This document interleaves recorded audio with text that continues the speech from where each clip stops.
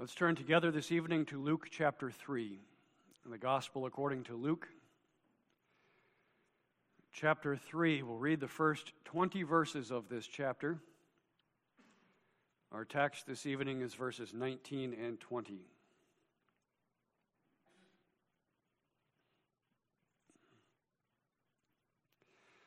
Luke 3, beginning at verse 1. Now in the 15th year of the reign of Tiberius Caesar, Pontius Pilate being governor of Judea, and Herod being tetrarch of Galilee, and his brother Philip, tetrarch of Iturea, and of the region of Trachonitis, and Lysanias, the tetrarch of Abilene. Annas and Caiaphas being the high priests, the word of God came unto John, the son of Zacharias, in the wilderness. And he came into all the country about Jordan, preaching the baptism of repentance for the remission of sins. As it is written in the book of the words of Isaiah the prophet, saying, The voice of one crying in the wilderness, Prepare ye the way of the Lord, make his paths straight. Every valley shall be filled, and every mountain and hill shall be brought low, and the crooked shall be made straight, and the rough ways shall be made smooth, and all flesh shall see the salvation of God. Then said he to the multitude that came forth to be baptized of him, O generation of vipers, who hath warned you to flee from the wrath to come? Bring forth therefore fruits worthy of repentance, and begin not to say within yourselves, We have Abraham to our father. For I say unto you that God is able of these stones to raise up children unto Abraham. And now also the axe is laid unto the root of the trees. Every tree, therefore, which bringeth not forth good fruit, is hewn down and cast into the fire. And the people asked him, saying, What shall we do then? He answereth and saith unto them, He that hath 2 coats, let him impart to him one that hath none. And he that hath meat, let him do likewise. And then came also publicans to be baptized, and said unto him, Master, what shall we do? And he said unto them, Exact no more than that which is appointed you. And the soldiers likewise demanded of him, saying, And what shall we do? And he said unto them, Do violence to no man, neither accuse any falsely, and be content with your wages. And as the people were in expectation, and all men mused in their hearts of John, whether he were the Christ or not, John answered, saying unto them all, I indeed baptize you with water, but one mightier than I cometh, the latchet of whose shoes I am not worthy to unloose. He shall baptize you with the Holy Ghost and with fire, whose fan is in his hand, and he will thoroughly purge his floor, and will gather the wheat into his garner, but the chaff he will burn with fire unquenchable. And many other things in his exhortation preached he unto the people. But Herod the Tetrarch, being reproved by him for Herodias his brother Philip's wife, and for all the evils which Herod had done, added yet this above all, that he shut up John in prison. To that point, we read the holy and inspired Word of God. Our text tonight is verses 19 and 20. But Herod the Tetrarch, being reproved by him for Herodias, his brother Philip's wife, and for all the evils which Herod had done, added yet this above all, that he shut up John in prison.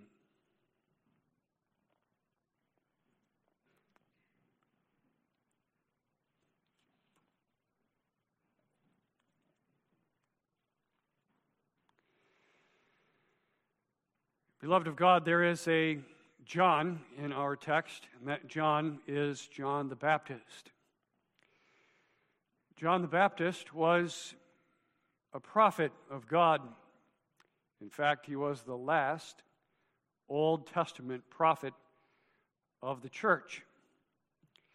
Jesus calls him in Matthew 11 the greatest of the Old Testament prophets. John was the greatest because his was the privilege to point out the Lord Jesus Christ, the Lamb of God, as John said, who takes away the sin of the world. And because John's calling was to be the forerunner of that Christ. John's task was to preach the word of repentance, to prepare the people spiritually for the coming of Christ. This is a Christ who saves from sin. The people must see their sins and be driven by that sight to this Christ, needing him to deliver them. Verse 2 of our text summarizes John's work. And he came into all the country about Jordan, preaching the baptism of repentance for the remission of sins. There's not only a John in our text, but there is a Herod in our text. The Herod of our text is Herod Antipas. He has been set up as king over a portion of Palestine by the Roman Empire. Our text calls him a tetrarch, Herod the Tetrarch.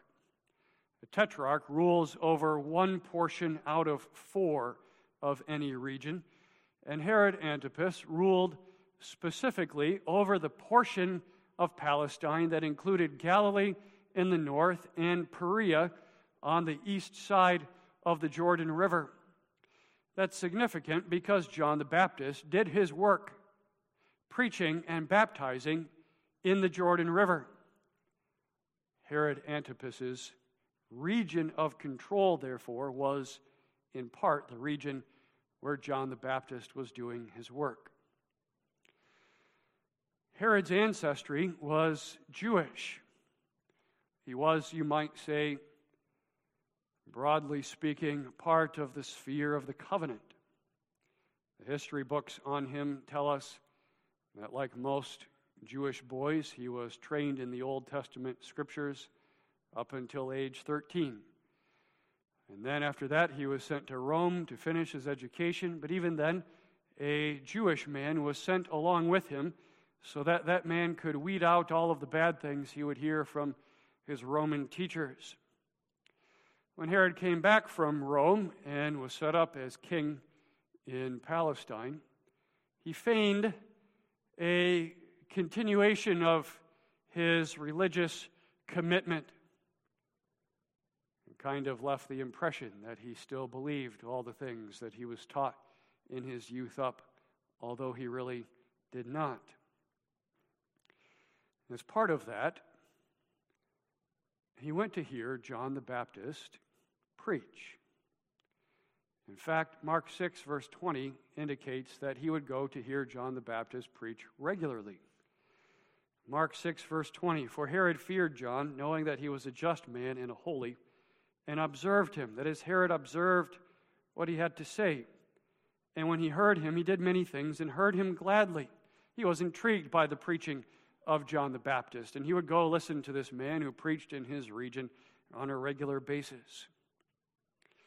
However, in our text for this evening, that preaching of John the Baptist sets its sights directly upon Herod Antipas. So that in our text, the John and the Herod collide. And in the collision of John and Herod, we see a vivid description of the collision between the Word of God and human nature. John, the prophet of God, has the Word of God coming forth out of his mouth, especially now the word of reproof. Herod represents any hearer of that Word of God by nature, hearing that word that exposes one's sins, that touches upon one's sin personally. Herod the Tetrarch being reproved of John.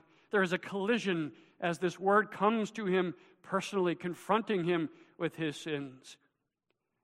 As we observe this collision between the Word of God and human nature in John and Herod, there is a warning for you and for me tonight. Whether a hypocrite in the sphere of the covenant, may God graciously forbid that, or a true member of the covenant of grace, There is an old man within us, a nature within us,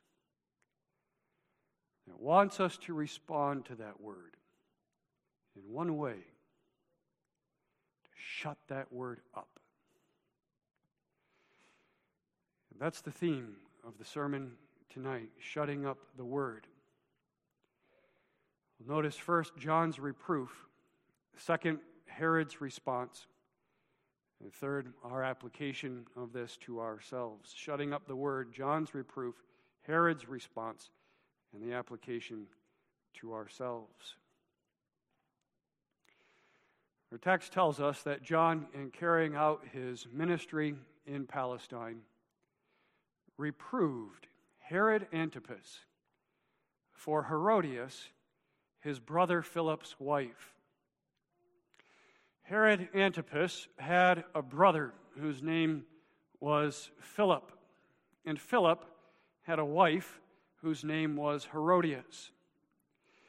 History books tell us that it was on the occasion of a visit from Herod Antipas to brother Philip that Herodias took a shining to Herod. Herodias was one of those women who was always looking to advance in power and position in society. And since Herod Antipas was the more powerful brother, she took a liking to him and used some of her femininity to get to him, although surely he was willing. After that meeting, history books tell us that Herod and Herodias agreed to divorce their current spouses and to get married to each other.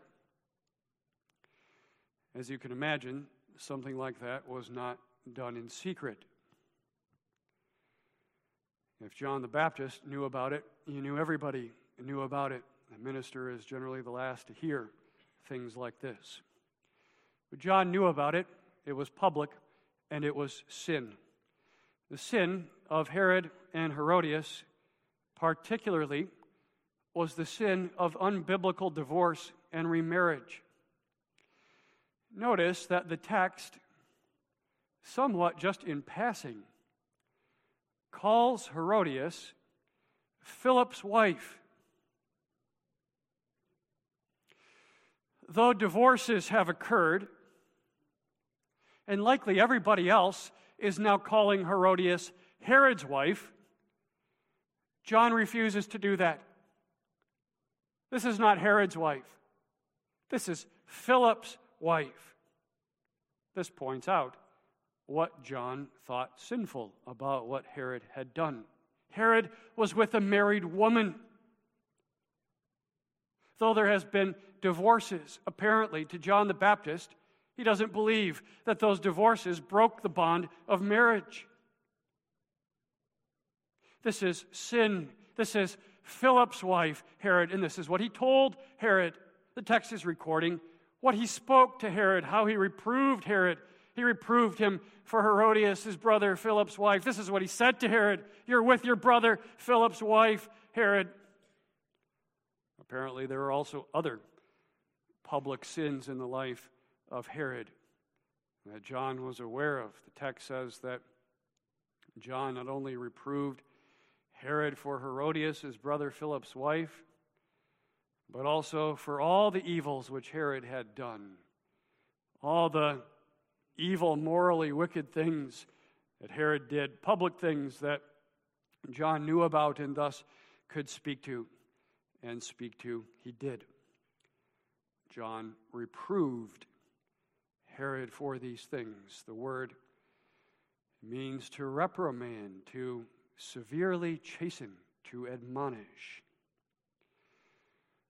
John, as a prophet of God, is the mouthpiece of the Word of God, also the law of God. God demands that lives be lived in obedience to Him and His holy law.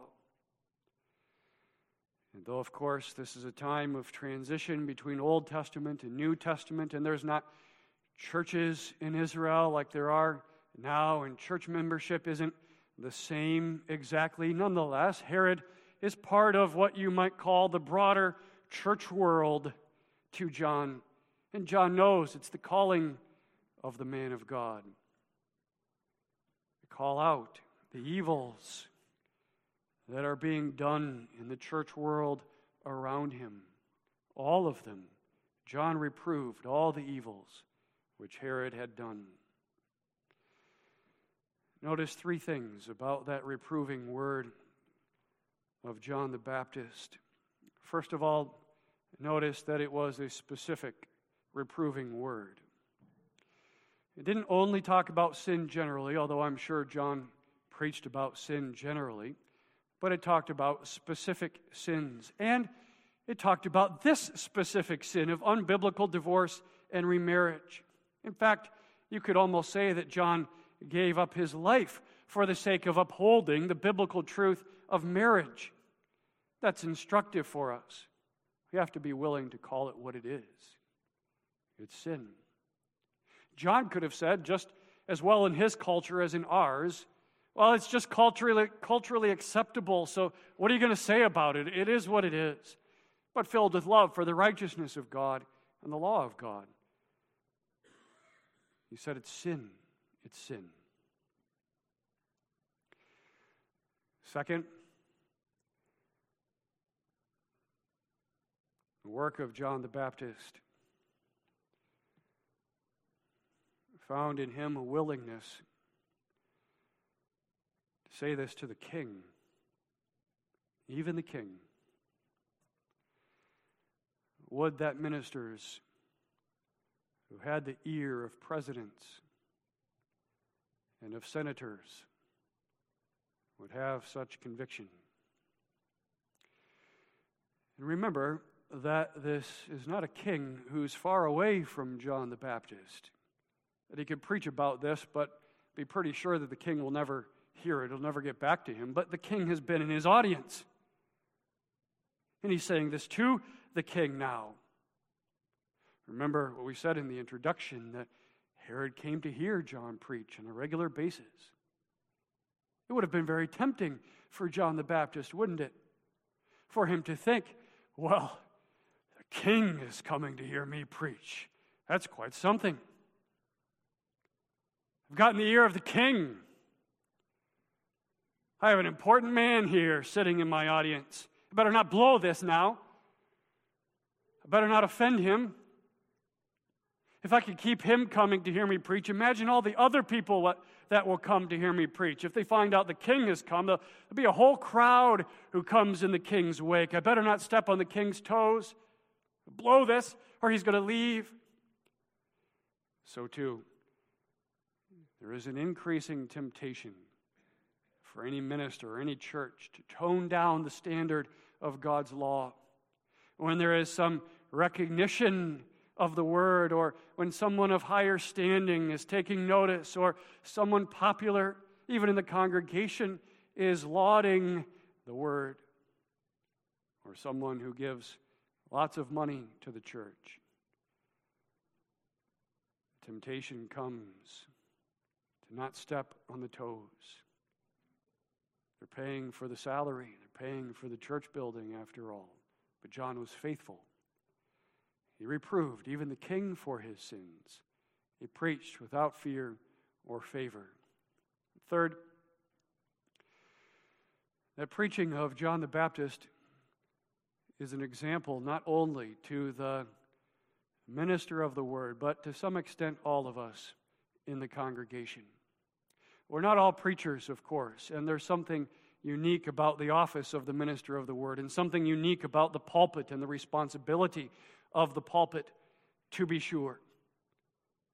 And yet, there is some responsibility on all of our part to call sin what it is. And when is that the hardest for us? It's the hardest for us when we see it in those who are closest to us. Family, friends, children, relatives. What a temptation it is to be a father like Eli and to not call out the sins of his children, especially as they are getting older. Not call it what it is. It's sin, my sons. It's sin. Or the temptation with relatives, because we want to keep peace in the family, and Christmas is coming after all, and the temptation to not say what it is. It's sin. I know, of course, there's a right way and there's a wrong way to do that, and I'm not advocating a wrong way to do that, where you're up here on high and they're down below, and you rain down your daggers and your arrows upon them as some high and lofty throne that you are upon. But with humility. A humility that's genuine, that's not fake or feigned, but real. Understands your own sins and your own neediness for Christ. And with love, and not love that's fake or feigned, but real. It's not just a word, but a real concern and care for the other. But to speak for the honor of God and of His Word and of righteousness. The Word of God addresses sin.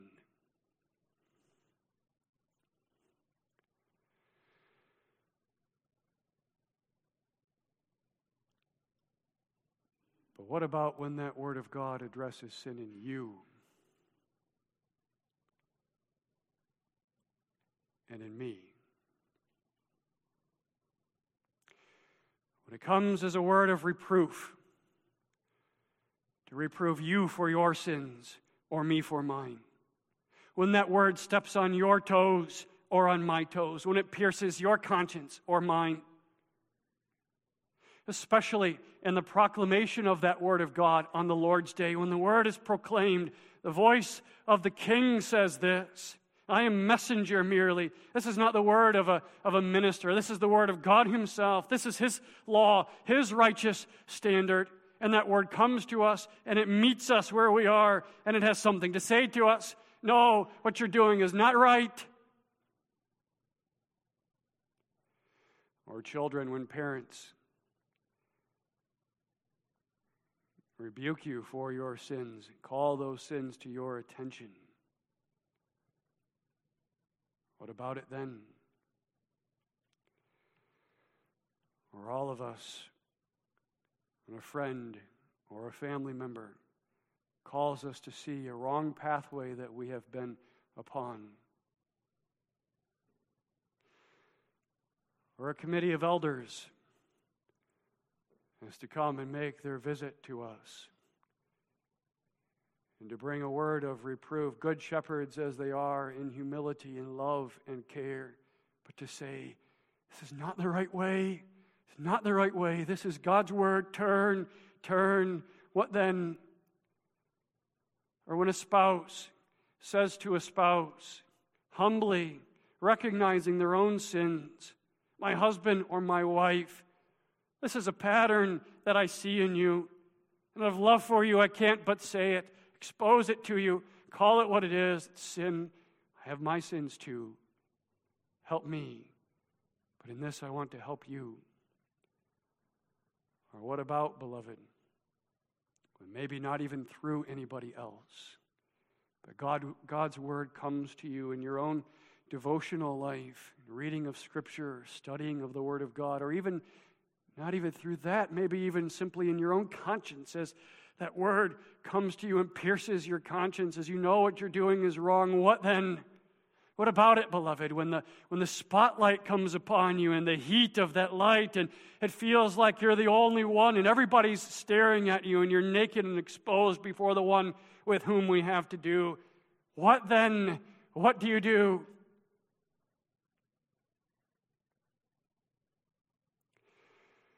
But Herod, being reproved of John for Herodias, his brother Philip's wife, and for all the evils that he had done, added this above all, that he shut up John in prison. This Herod, who had been intrigued by the preaching of John the Baptist, who had some interest in it, who wanted to hear it, who had been coming more often, and who had heard him gladly. As soon as that word points itself to Herod, has something to say about Herod's own sin, Herod's response is a complete 180. He shuts it down. He puts it under lock and key. This voice that is calling to me and telling me that I am sinning, that's convicting me of my sin. I don't want to hear it. What it had something to say about his own life.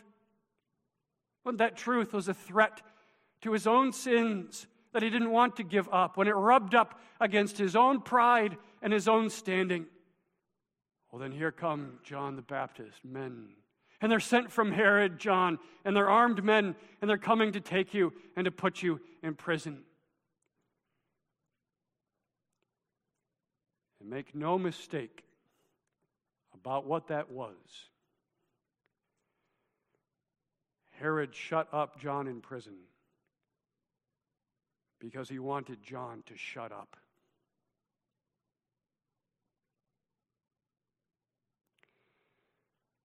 He wanted to stifle the word that John was bringing. He wanted to shut out the guilt that he was feeling in his own conscience. As John brought that word to him, he knew. Herod knew. He had been raised with the Scriptures. He knew what he was doing is wrong, and he didn't want to hear about it. Neither did his wife, Herodias, or Philip's wife, rather. There's two parallel accounts of this story, one in Matthew and one in Mark. We read in Matthew's account that Herod actually wanted to kill John right then and there, but he held back for reasons that we'll talk about in just a moment. Herodias wanted John dead right then and there too. And we read in Matthew's account that finally, in due time, she was able to get John. You know the story there, the history of how she got John's head on a charger with the use of Salome. What's interesting is that one of the early church fathers, Jerome, preaching in the 300s, when he preached a sermon on this text, said that he knew that in addition to what's recorded in Scripture, that when Salome brought John the Baptist's head to her mother on that silver platter, that Herodias took that head, put it on the table, and she spit on it repeatedly.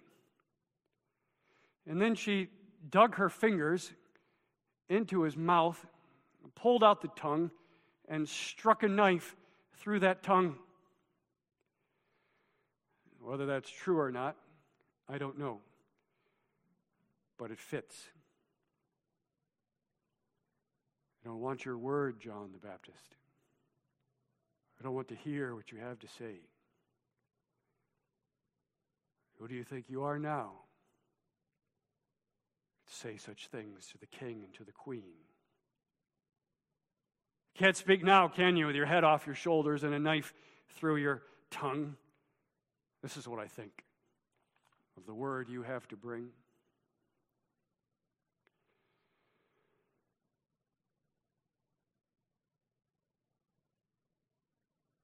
And you? And me?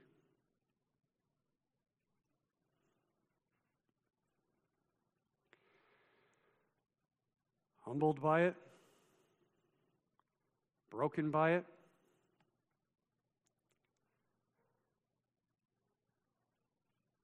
To an honest confession? Dealing honestly with the situation? The sin for what it is? Or when that spotlight shines itself upon us, what's the response? Anger? I don't want it.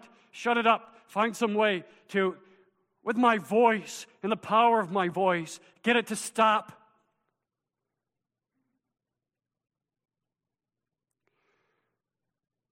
Or maybe not anger. Maybe cold silence. Just shut down. Say nothing.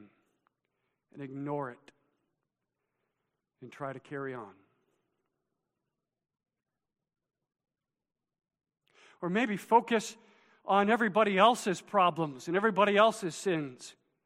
And what this person did and that person did. And in this situation, you've got to see this and you've got to see that in order to deflect from facing the full brunt of what one has done and the realization of one's own sin. Or defensiveness, and all kinds of excuses.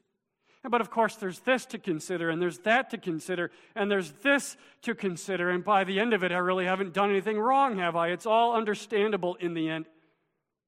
This is all shutting up the word in prison, taking the word of reproof and putting it under lock and key.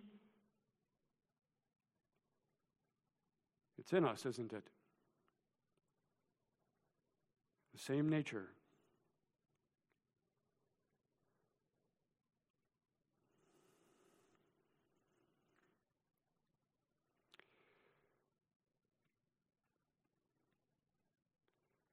For one who is unregenerate in the sphere of the covenant, as Herod was, that's all it is in response to that word of reproof. Except God regenerates the heart all the way until death. And maybe not wanting to hear that word. Eventually someone leaves the church, stops coming to church altogether, or maybe they go find a church where there's little to no accountability, where elders are elders in name only, and the word that comes off the pulpit hardly says anything about sin. And if it talks about the law of God at all, it's just, well, that's not quite God's best for you. These things don't just happen. There's a running away. That's what that is. A running away from the word and attempting to shut that word up under lock and key so that it can't speak to me anymore, to put that word of reproof in prison. Maybe the person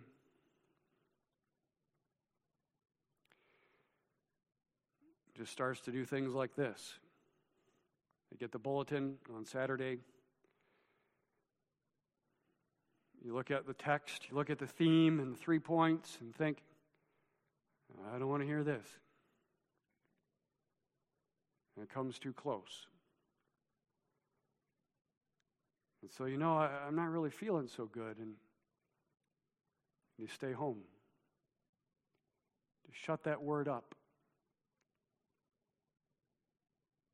But you can't do that forever. And so, sometimes come.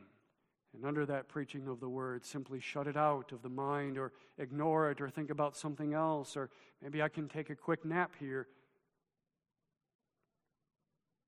But I have to keep up appearances. I'm a religious person, after all. I'm supposed to be a churchgoer. We read in Matthew's account that the reason why Herod did not kill John right there when he wanted to is because he feared the multitude, Matthew 14, verse 5. Of course he did. He was a Jewish king. If he would have killed John, everybody would have been against him. The people would have rejected him. Sometimes this happens. I have friends here. I have a nice life here. I can't mess this up, so I'll just go and find ways to ignore it or to shut it out of my mind. And I just have to do it for a while, and then I can get to Monday and I can be busy. I don't have to think about it again for a while.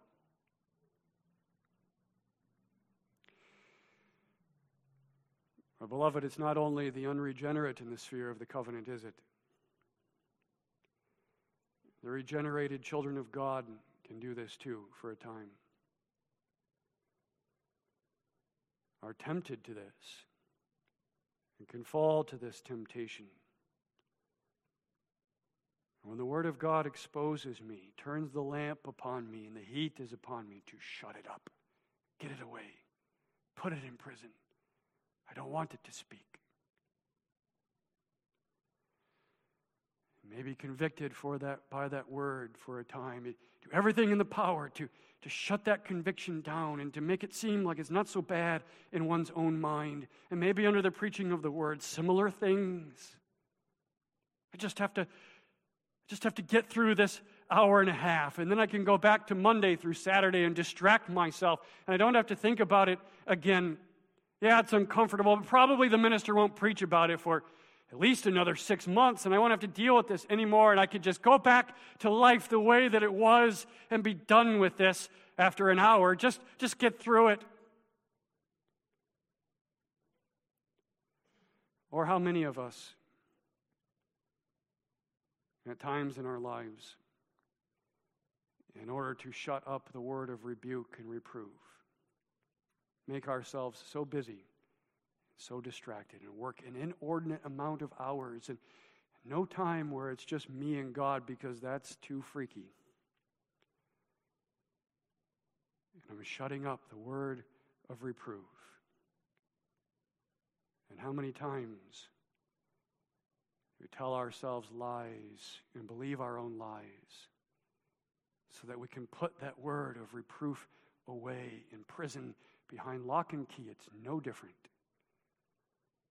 than Herod taking John and shutting him up behind bars.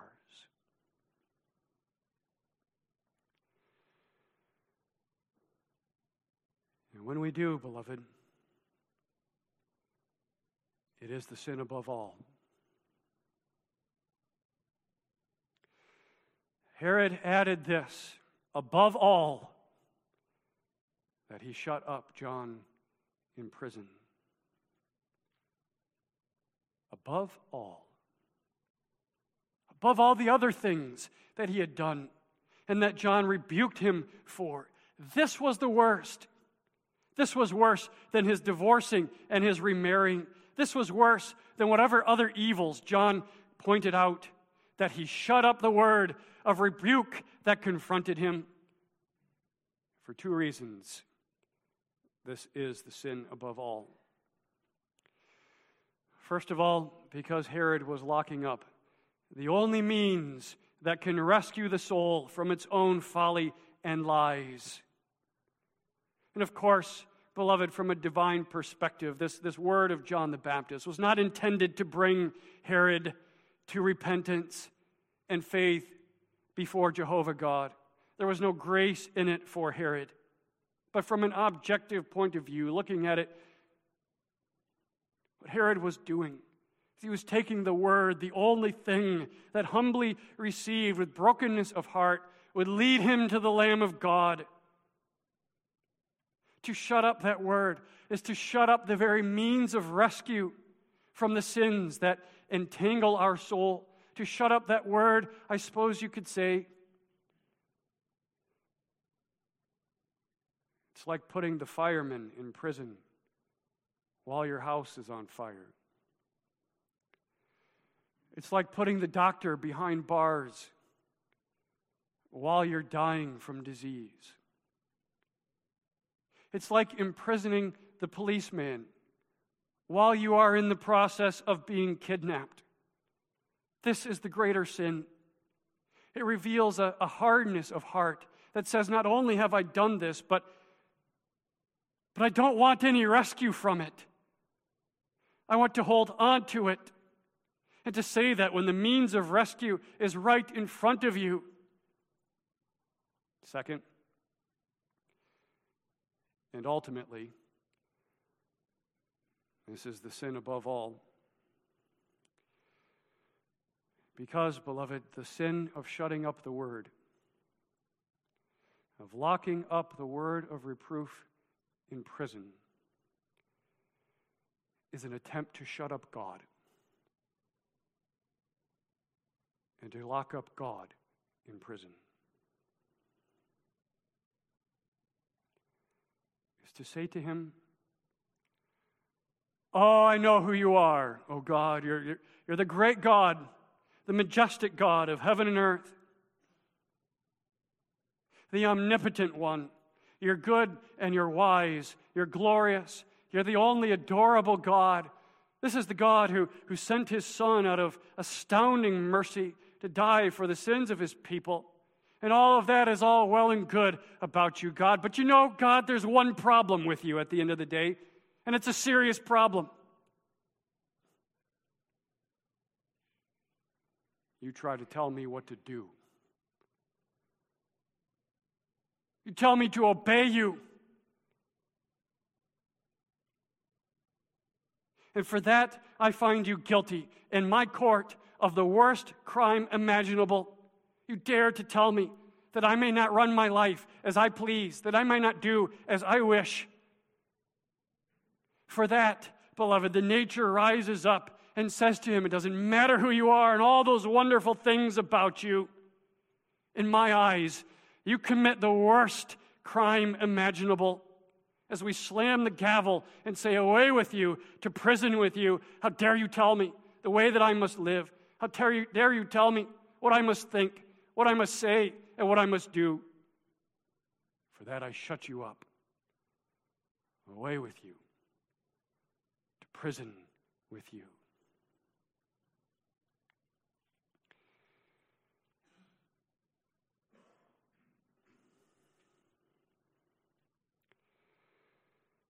And yet, beloved,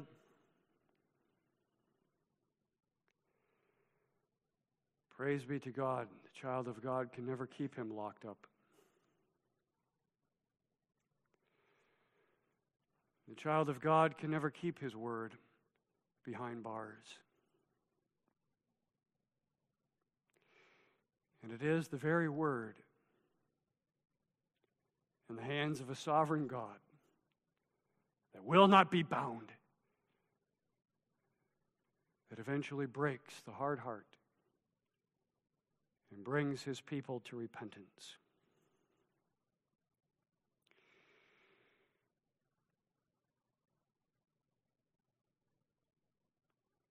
Rescues them, as it did with David. David shut up the word. For how long? Over a year. He shut it up in his mind in 100 different ways. Until God came to him again with that word and broke him. The word of rebuke from Nathan the prophet. And at that point in David's life, then, what a contrast we have between David and this Herod. Similar situations. David is a king, Herod is a king. The prophet has come to rebuke in Nathan, and the prophet has come to rebuke in John the Baptist. David's sins were worse, you might say. He had Uriah killed, didn't he? Herod didn't have Philip killed. But when Nathan came and turned the spotlight on David and the heat upon David, thou art the man, David. The sovereign grace of God broke him, humbled him.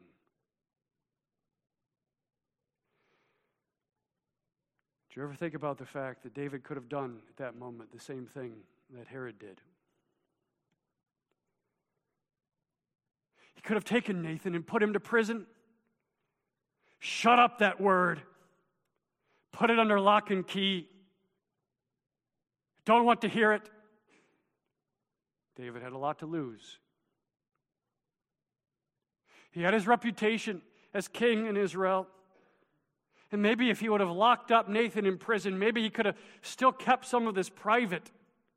Maybe it would have never gotten out. But if Nathan says this, and it's now going to come out, and if I repent and confess, it's going to come out, and it's going to be public before all Israel, and I'm the king of Israel, and I'm supposed to be the great office bearer of Israel, the leader of God's flock.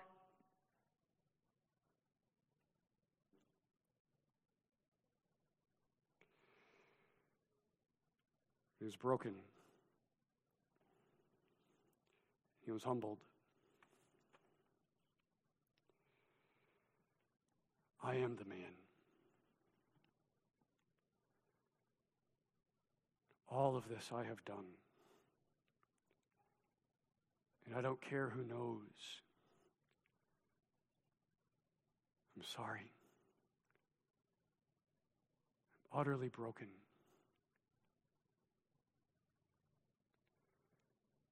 By grace, beloved. By grace. No one breaks in their own strength. God breaks hearts. By grace and the power of the Holy Spirit, the word broke through to David. He received that word. Every single one of God's own, it will do that eventually. God will not allow his own to be hardened beyond the point of no return. He will always break through the hardness. Is not my word a hammer, saith the Lord, and a fire? Hasn't it been one for you in your life, beloved? Isn't it still?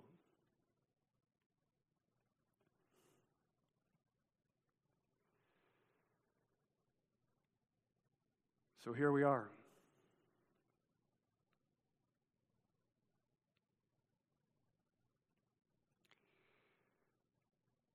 In this worship service,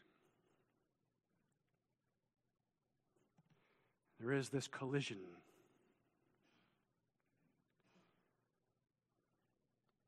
Between John and the Herod of the old man of sin.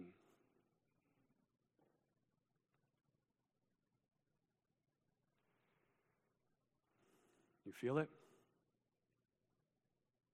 The word of reproof and my nature that loves its sins and wants to run away from any conviction of it. And a spotlight and a lamp and a heat. What is your Herodias?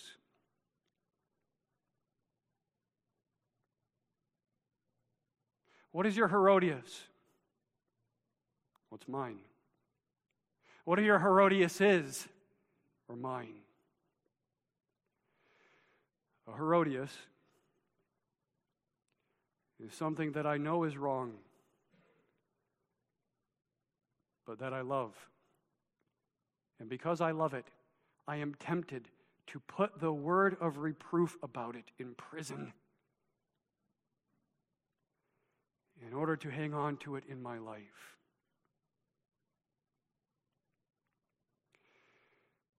Maybe it's obvious. Maybe a double life that someone is leading, a good show for people on the external, but in the inside, underneath, a giving over to sin hidden from view. Maybe it's an addiction of sensual lust, an addiction to a substance, an addiction to a screen, an addiction to a feeling. But whatever it is, it bids me come to it, and I come as a willing slave. Maybe it's less obvious.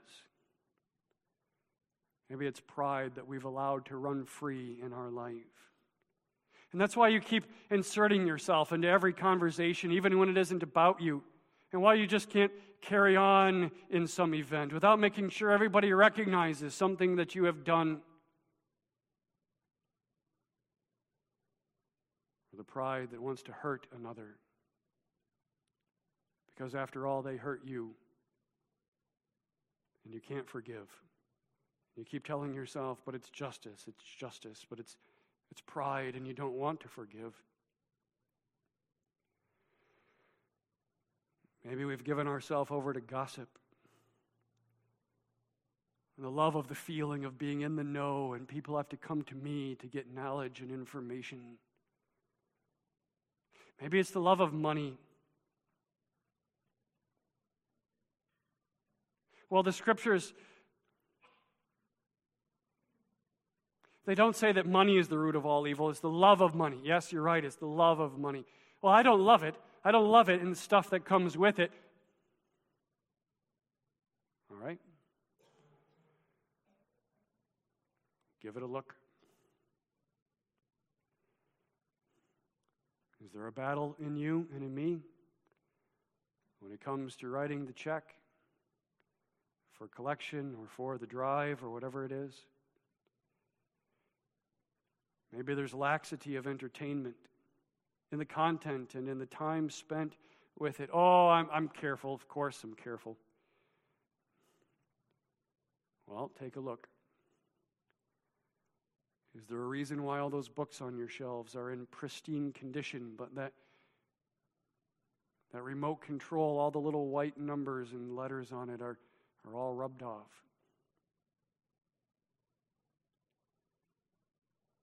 Or something else? But whatever it is, John and Herod collide. And under the conviction of sin, there's the temptation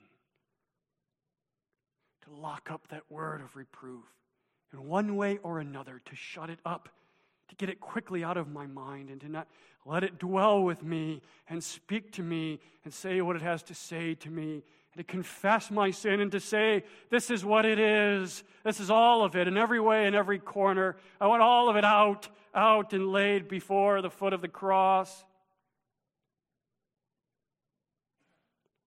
As David received that word, humble yourself, confess your sin. He's God. His way is right. His way is good. And it will be good. Confess it. Harden not your hearts as in the provocation, the day of temptation in the wilderness. Come bring all of it. From every nook and cranny of your mind and heart and soul. And lay it before the Christ and the Savior. Say, take it.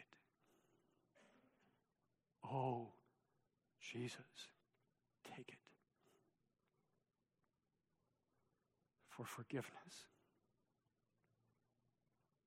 and for strength in the battle.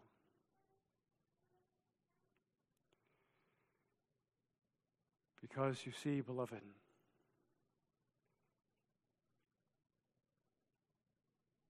every word of reproof is a forerunner to the Messiah.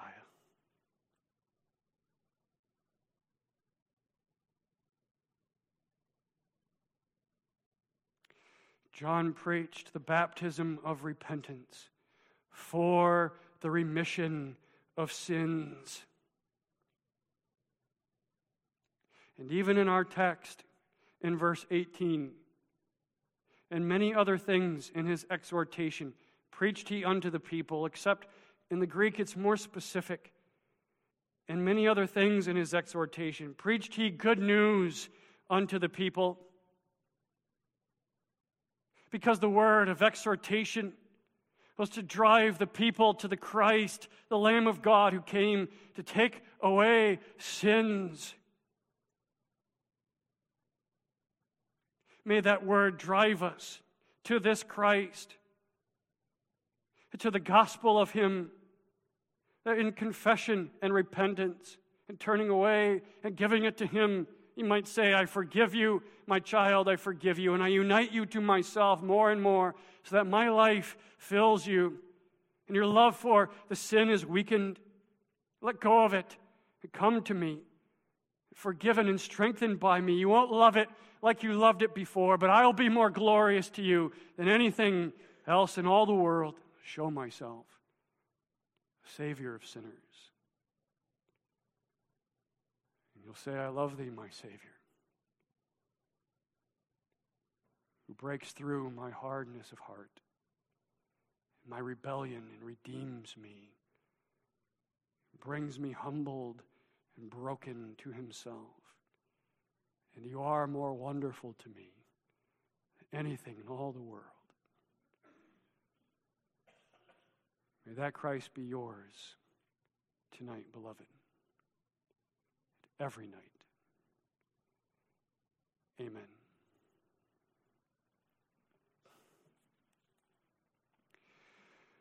Father, bless thy word to our hearing, that we might confess our sins and repent from them and bring them to the foot of the cross, and there to find forgiveness. In Jesus' name, amen.